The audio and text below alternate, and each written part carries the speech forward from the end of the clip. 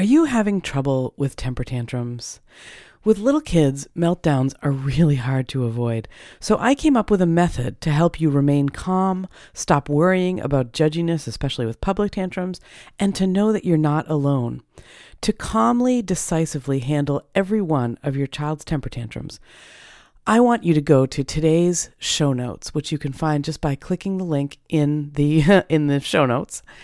And over there, sign up for my guide. I created a free guide that I really think is going to be super helpful in alleviating your worries about temper tantrums. You know what? They are really hard to avoid. It's so true. And I think the best we can do is handle them well, understand what they're about, and understand that we are not alone and that every kid, it's like a developmental thing. Kids have to have temper tantrums. And if you want some help dealing with them, then please go over to the show notes for today's episode and click the Get Here to Get the Guide button. And thank you very much. I think it will be super helpful. Come on, guys. We turned out okay. The Modern Parent's Guide to Old School Parenting. I want to hang upside down from the swing set. Welcome to We Turned Out Okay with host Karen Locke-Cole. I want to climb to the top of that tree. And now, here's your host, Karen Locke-Cole. Hello and welcome to episode 160. And before I get into the main content of today's Just You and Me episode, I wanted to have a note from our sponsor.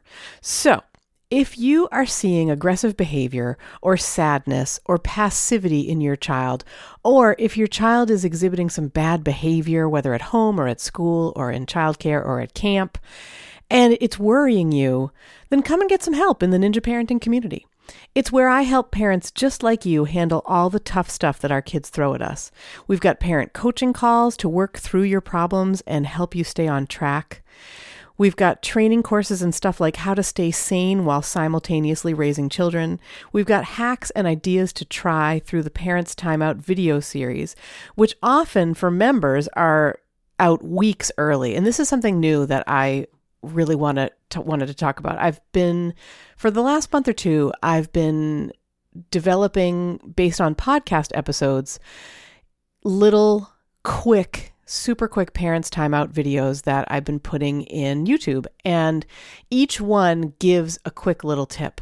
And they always come out when usually the Thursday of the corresponding podcast episode. When that comes out, so does this come out. But parents in the Ninja Parenting community see those sometimes weeks early because of the way that I create them. I batch them and then I have them unlisted in YouTube and they don't go public until the week of the podcast. So that's something else that I'm offering that I know members are really getting a benefit from right now. And we've also got awesome forums with lots of support for you. To check it out, click the link in the show notes or go to WeTurnedOutOK.com/160 and I will see you in the community. Thank you very much for listening to that note from our sponsor. And now getting into today's Your Child Explained episode, which is what to do when your child is fighting. It's part of the Open-Ended Play series. And in fact, it's the third and final part in the series. And I guess we'll get into why I think that a potential solution for fighting is open-ended play. I'm still thinking about Miriam Beloglowski and Lisa Daly's amazing interview that I conducted with them probably a month before it went live, and it now has gone live like a month ago. So, I can tell you that show is just blowing my mind. Like, the things that these two early childhood education professors shared about what they're seeing now in their college classes, the kind of condition that kids come to them in, young adults come to them in, blew my mind. And I earlier on in this series, I really did kind of a rant, and I won't do that again to you, I promise. One rant per series. But if you haven't listened to if you haven't listened to episode 152 with Miriam and Lisa, definitely do that. And I will link to it. And I'm also going to link to the previous episodes in this series, which I believe the first one was episode 154.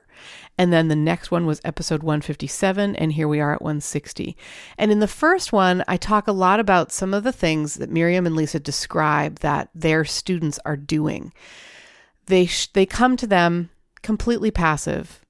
Lisa actually describes them as almost frozen, waiting for instructions without any spark of like creativity or inquiry or curiosity at all. And it's because, and this is not just through Lisa and Miriam's observations, and lots of other people's observations, but it's because of the fact that these kids didn't get the opportunity to play as children. They did not have open-ended play as children.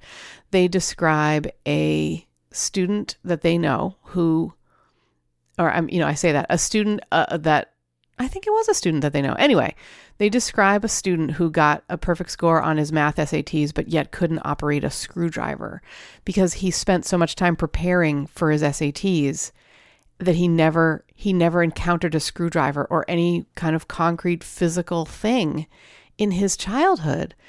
And they describe physics teachers, high school physics teachers, who are frustrated because they're trying to teach the concepts behind our physical world. They're trying to teach velocity and trajectory and force and mass and gravity. And they are encountering kids, high school students, without any physical relationship to those forces. And you have to experience it before you can understand it. And imagine not understanding something like gravity because you've never fallen while playing or dropped something in your play just to see what would happen. That's what little kids do all the time. And that's why open-ended play is so important. And I'm happy today because the ranty voice isn't what I'm hearing in myself today. I'm hearing more of a more rational kind of, I'm sorry, you guys, that was, I feel like I had bottled that up. So it had been probably a month since I had heard the interview and my interview with Lisa and Miriam really sparked a bunch of stuff for me. And I've written essays on this now. I've applied to speak at conferences on this now because I think it's probably the one thing that is in our power to do is to get kids more open-ended play. And we can't tell what the outcome's going to be. We can't guarantee a successful, fulfilled life for them. But even so, even if they have a tremendously unhappy and unfulfilled adulthood, to deprive them of play in childhood is going to guarantee an unhappy and unfulfilled adulthood. Because as these people are growing up and discovering, if you didn't play as a child, you lack the kind of curiosity and playfulness that even the most stodgy adults have somewhere, if they played as children. And anyway, okay, so that's all I'm going to say about that. Rant over. Rant part 2 over. When I was a child development student as an undergrad, one of the first things that we were taught was how the organization of a classroom can have a huge influence on the behavior of the children. And I was thinking about this also during my conversation with Lisa and Miriam. One of the things that Lisa said was, when they don't have anything to do, of course they're going to get in trouble.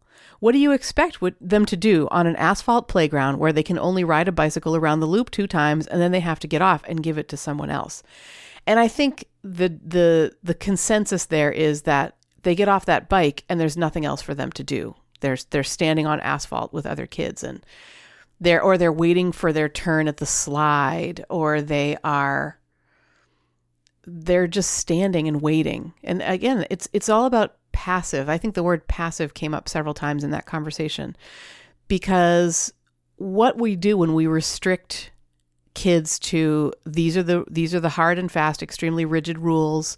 you got 2 times on this bike and then you have to get off. They wait for the bike and they wait and they wait. I mean, I'm sure to kids, like if 2 other kids have to do the loop, that's going to be so frustrating for them. And then they only have their 2 times around the loop and then they have to get off too. And it creates problems. And it's an organization thing that is really the basis to those problems. So like if we have kids fighting over the bike and there's only one bike and there's nothing else to do, that is an organizational problem. It's not a kid problem.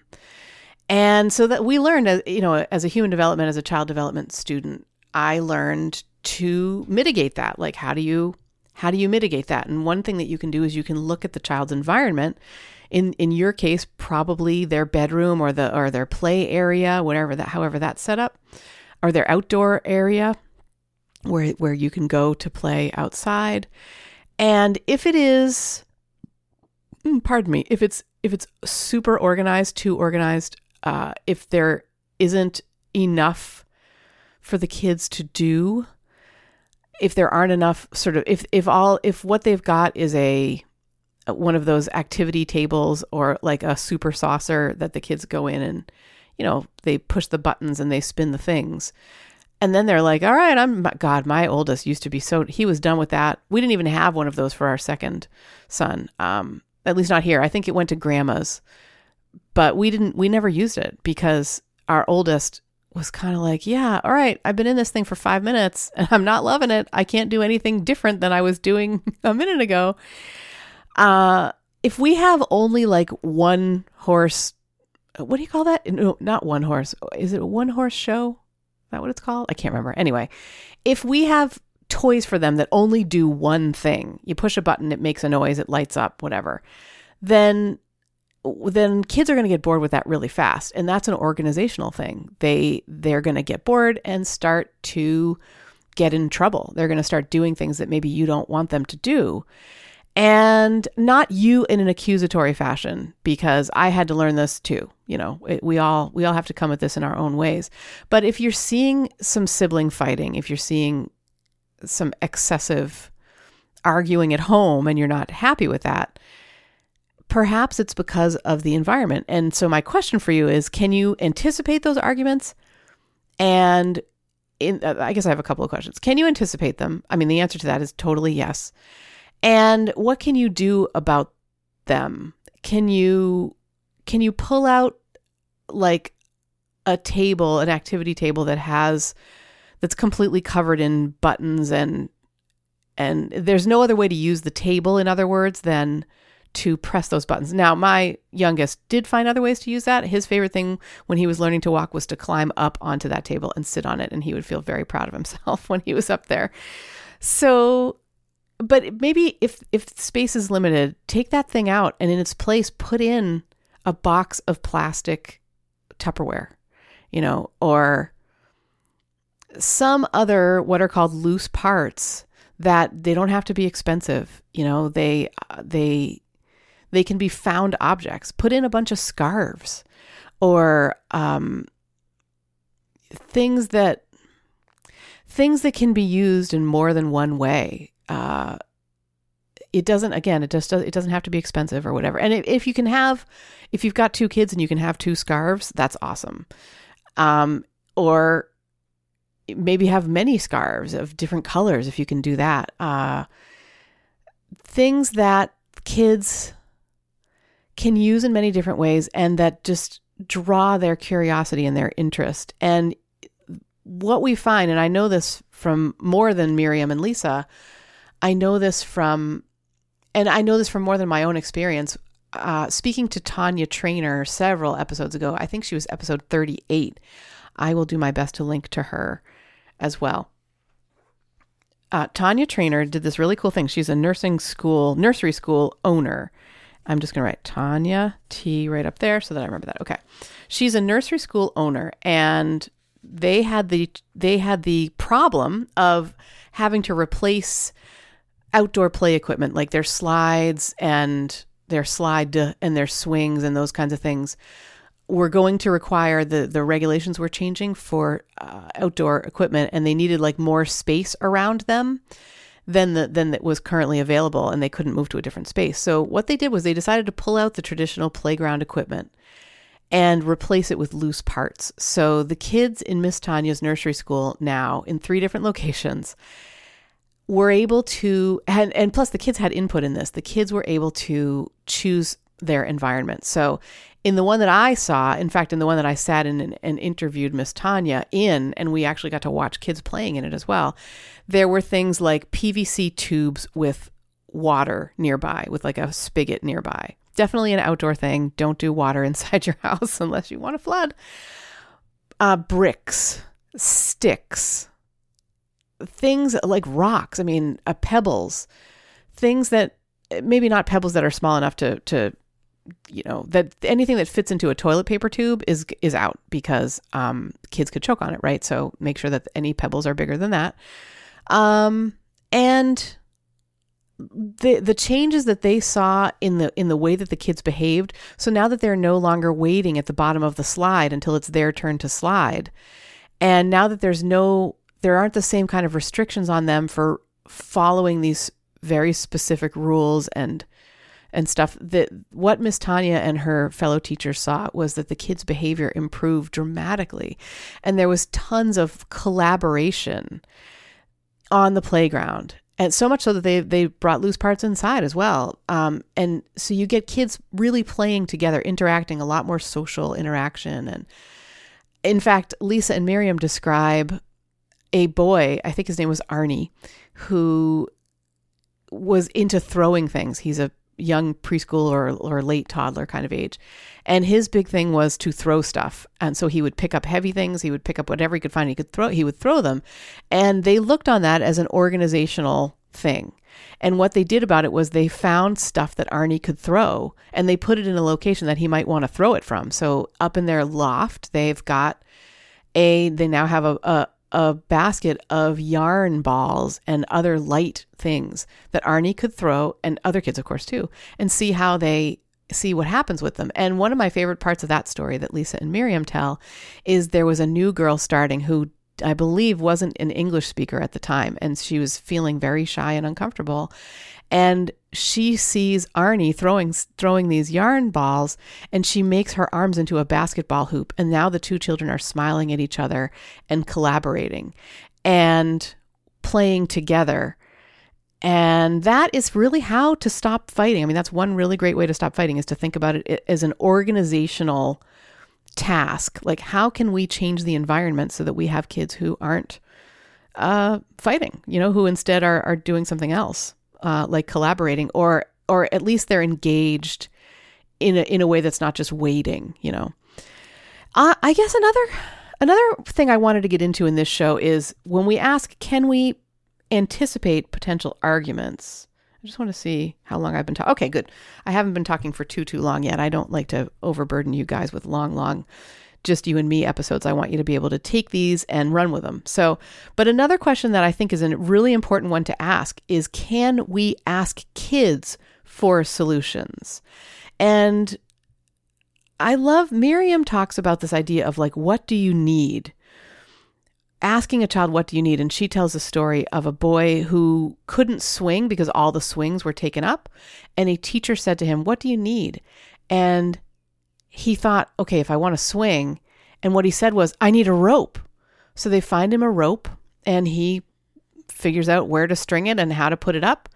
And then he says, and then they say, okay, what else do you need? Because he's still not swinging, right? And he says, I need something to sit on. So they help him find something to sit on. And eventually he has a swing. He's made himself a swing. He's solved a huge problem for himself. And so asking kids for solutions, I can see this working in you know what? It's a great skill, because when they're later on in their later development, when they're tweens and teens and even young adults, if they are used to the question, what do you need? They will start asking it of themselves. And I mean, I'm totally seeing this in my kids' lives. My oldest desperately wants his driver's license, and he's got his permit, but it's not enough, because he wants to alleviate my needing to drive him places, because a lot of the things he wants to do or the people that he wants to spend time with are, a longish drive away. And so in order to make that happen, he needs money. And he spent the winter, I'm so proud of him, he spent the winter really digging in and looking for a job. And he now has a job. He's successfully, gainfully employed. And even that within its own, now he's getting to do driver's ed. He's making himself some money. But even the job itself has its challenges. And for him to be able to say, what do I need, is a really, really important skill.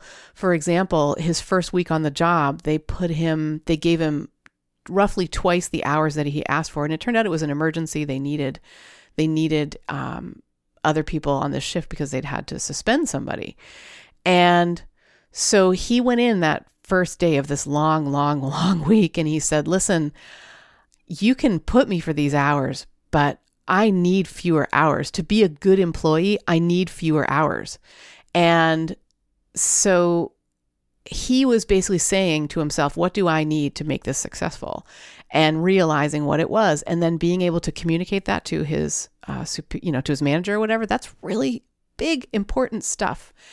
And I know it's really hard for you to see now the impacts that this kind of question will have on your young child as they get older. But believe me, it goes so much faster than you could imagine. It seems like yesterday when Max was small and trying to figure out what he needed. I mean, it seems like it was a snap of my fingers ago. So not only will this help now, but it will definitely help them down the road. Miriam says, when she's talking about the building your own swing, asking this boy, what do you need? And then another question that they ask him is, what else do you need? Because once he's got the rope, now he's like, okay, what else do I need here? Miriam says, so that begins to show you that they do know what they want. They are also very capable of finding solutions to solve their needs. And it's up to us adults to take the time to question and ask them, what else do you need? So when they're fighting, whether at home with a sibling or with you or out in the world or in school, or who knows when it will come upon them to behave badly because they are frustrated or get into a fight or an argument because they're frustrated. Remembering that we can ask them for ideas or solutions is really important. And we want to do that before they're thinking aggressively, like before they get to that frustrated point. I think there's some timing here, because you want to wait. It wouldn't have done any good for me, 2 years ago to say to Max, hey, listen, eventually you're going to want some money so that you can get your driver's license. It had to happen organically for him. But getting to the point where it was happening organically, and then to be able to say, what do you need? That is the timing issue that I'm talking about. So unless or until there's 2 friends and 1 cookie, it's going to be really difficult to say, okay, how will we find a solution to the 2 friends, 1 cookie problem? And so before they're thinking aggressively, so before one kid yanks that cookie up off the plate and gobbles it up. And so to ask them, like, okay, there's only 1 cookie for both of you. What can you do? What do you need? And to help them understand that each kid, that sharing feels really good, that everybody having some of the cookie feels really good. And then saying, what do you need? Or what else do you need? The kids might come up with a solution that we would never believe. Like I once had one of my kids confronted in that situation say, well, what if we also have some strawberries with the cookie? And, I can also imagine a kid saying, like, what if we have a big drink? Like, do you have any milk? Let's make it more than just about the cookie.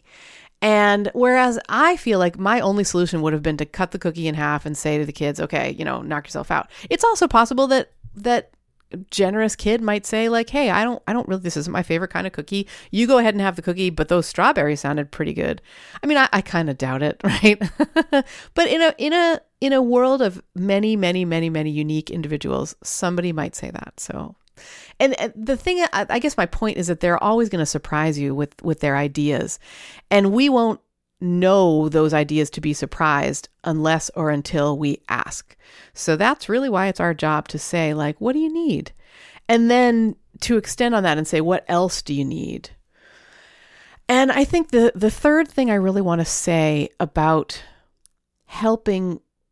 open-ended play helping with fighting in general, or with alleviating frustration and anger, is Miriam, again in episode 152, Miriam brings up an idea that she says was first introduced early on by Jean Piaget, who, like, Jean Piaget is one of my heroes. He's one of the first people to really observe, and he was observing his own children, but he's one of the first people to really observe and kind of construct ideas about kids' development and why do they do what they do. So, I mean, if you think of him in a playful way, asking, like, why does my son do that, kind of a thing.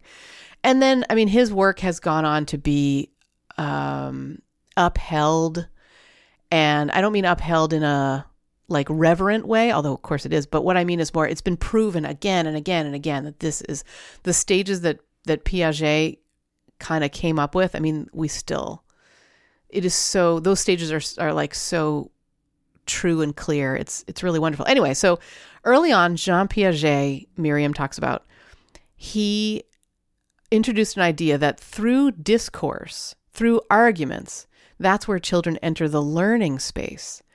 So in other words, that was Miriam's quote. Through discourse, through arguments is where children enter that learning space. When kids encounter a setback or get into a conflict with somebody else, there's a ton of learning there. And we parents, understandably, we want no conflict. I get it. We want everything to be smooth for our kids. Because partly because that makes it smoother for us, but also I think it's become, and I think this is really a mistaken idea, and it's been talked about a lot on the podcast, like Jessica Lahey, for example, who wrote the book, The Gift of Failure, and came on my show to talk about that. Yes, I'll get my pencil out right now and write Jessica Lahey. This idea that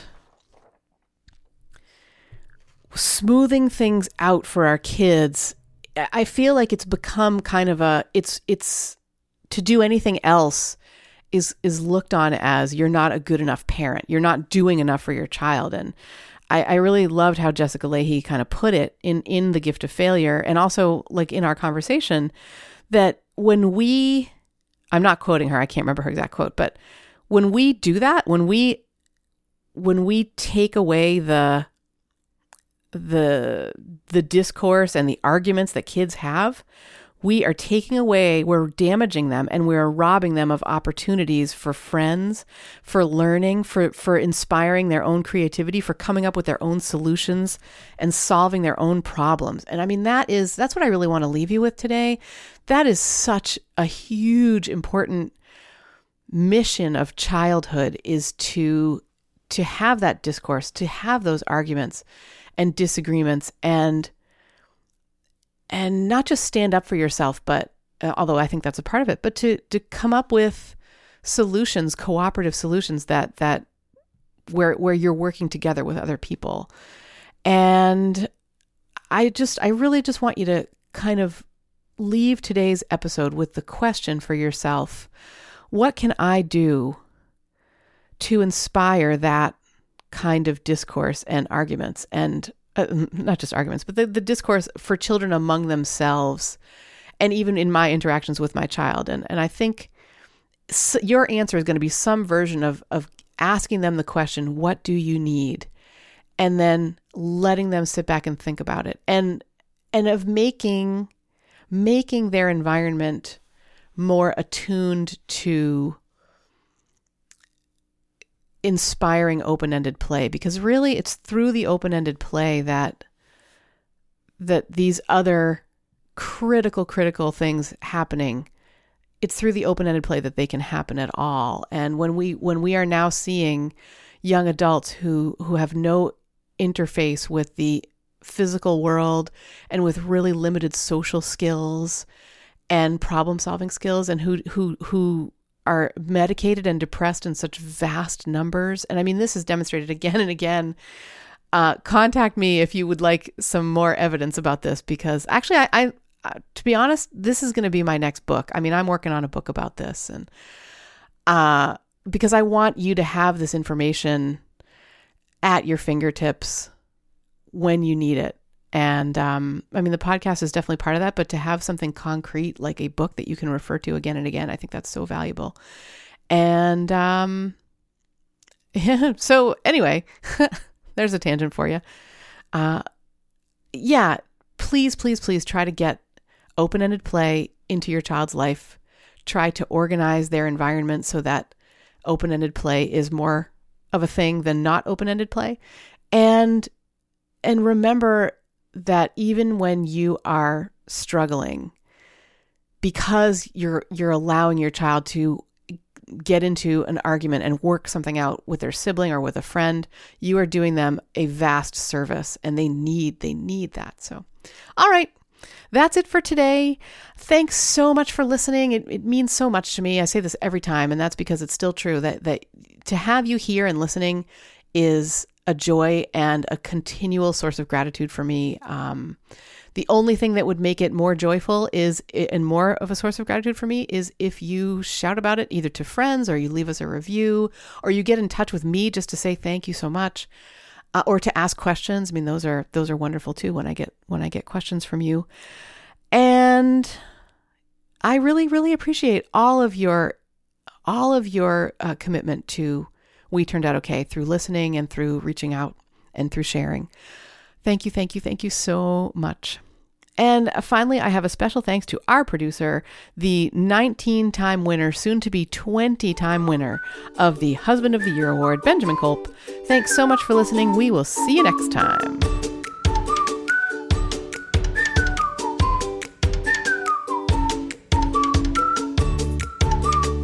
Thank you for listening to We Turned Out Okay. I want to date to Australia. Find us on the web at WeTurnedOutOK.com, where you'll find show notes and more.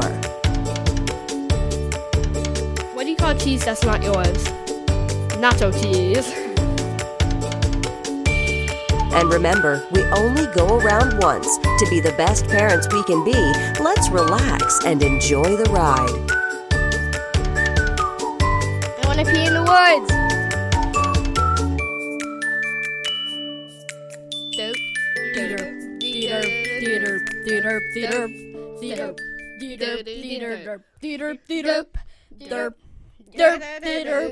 Theater.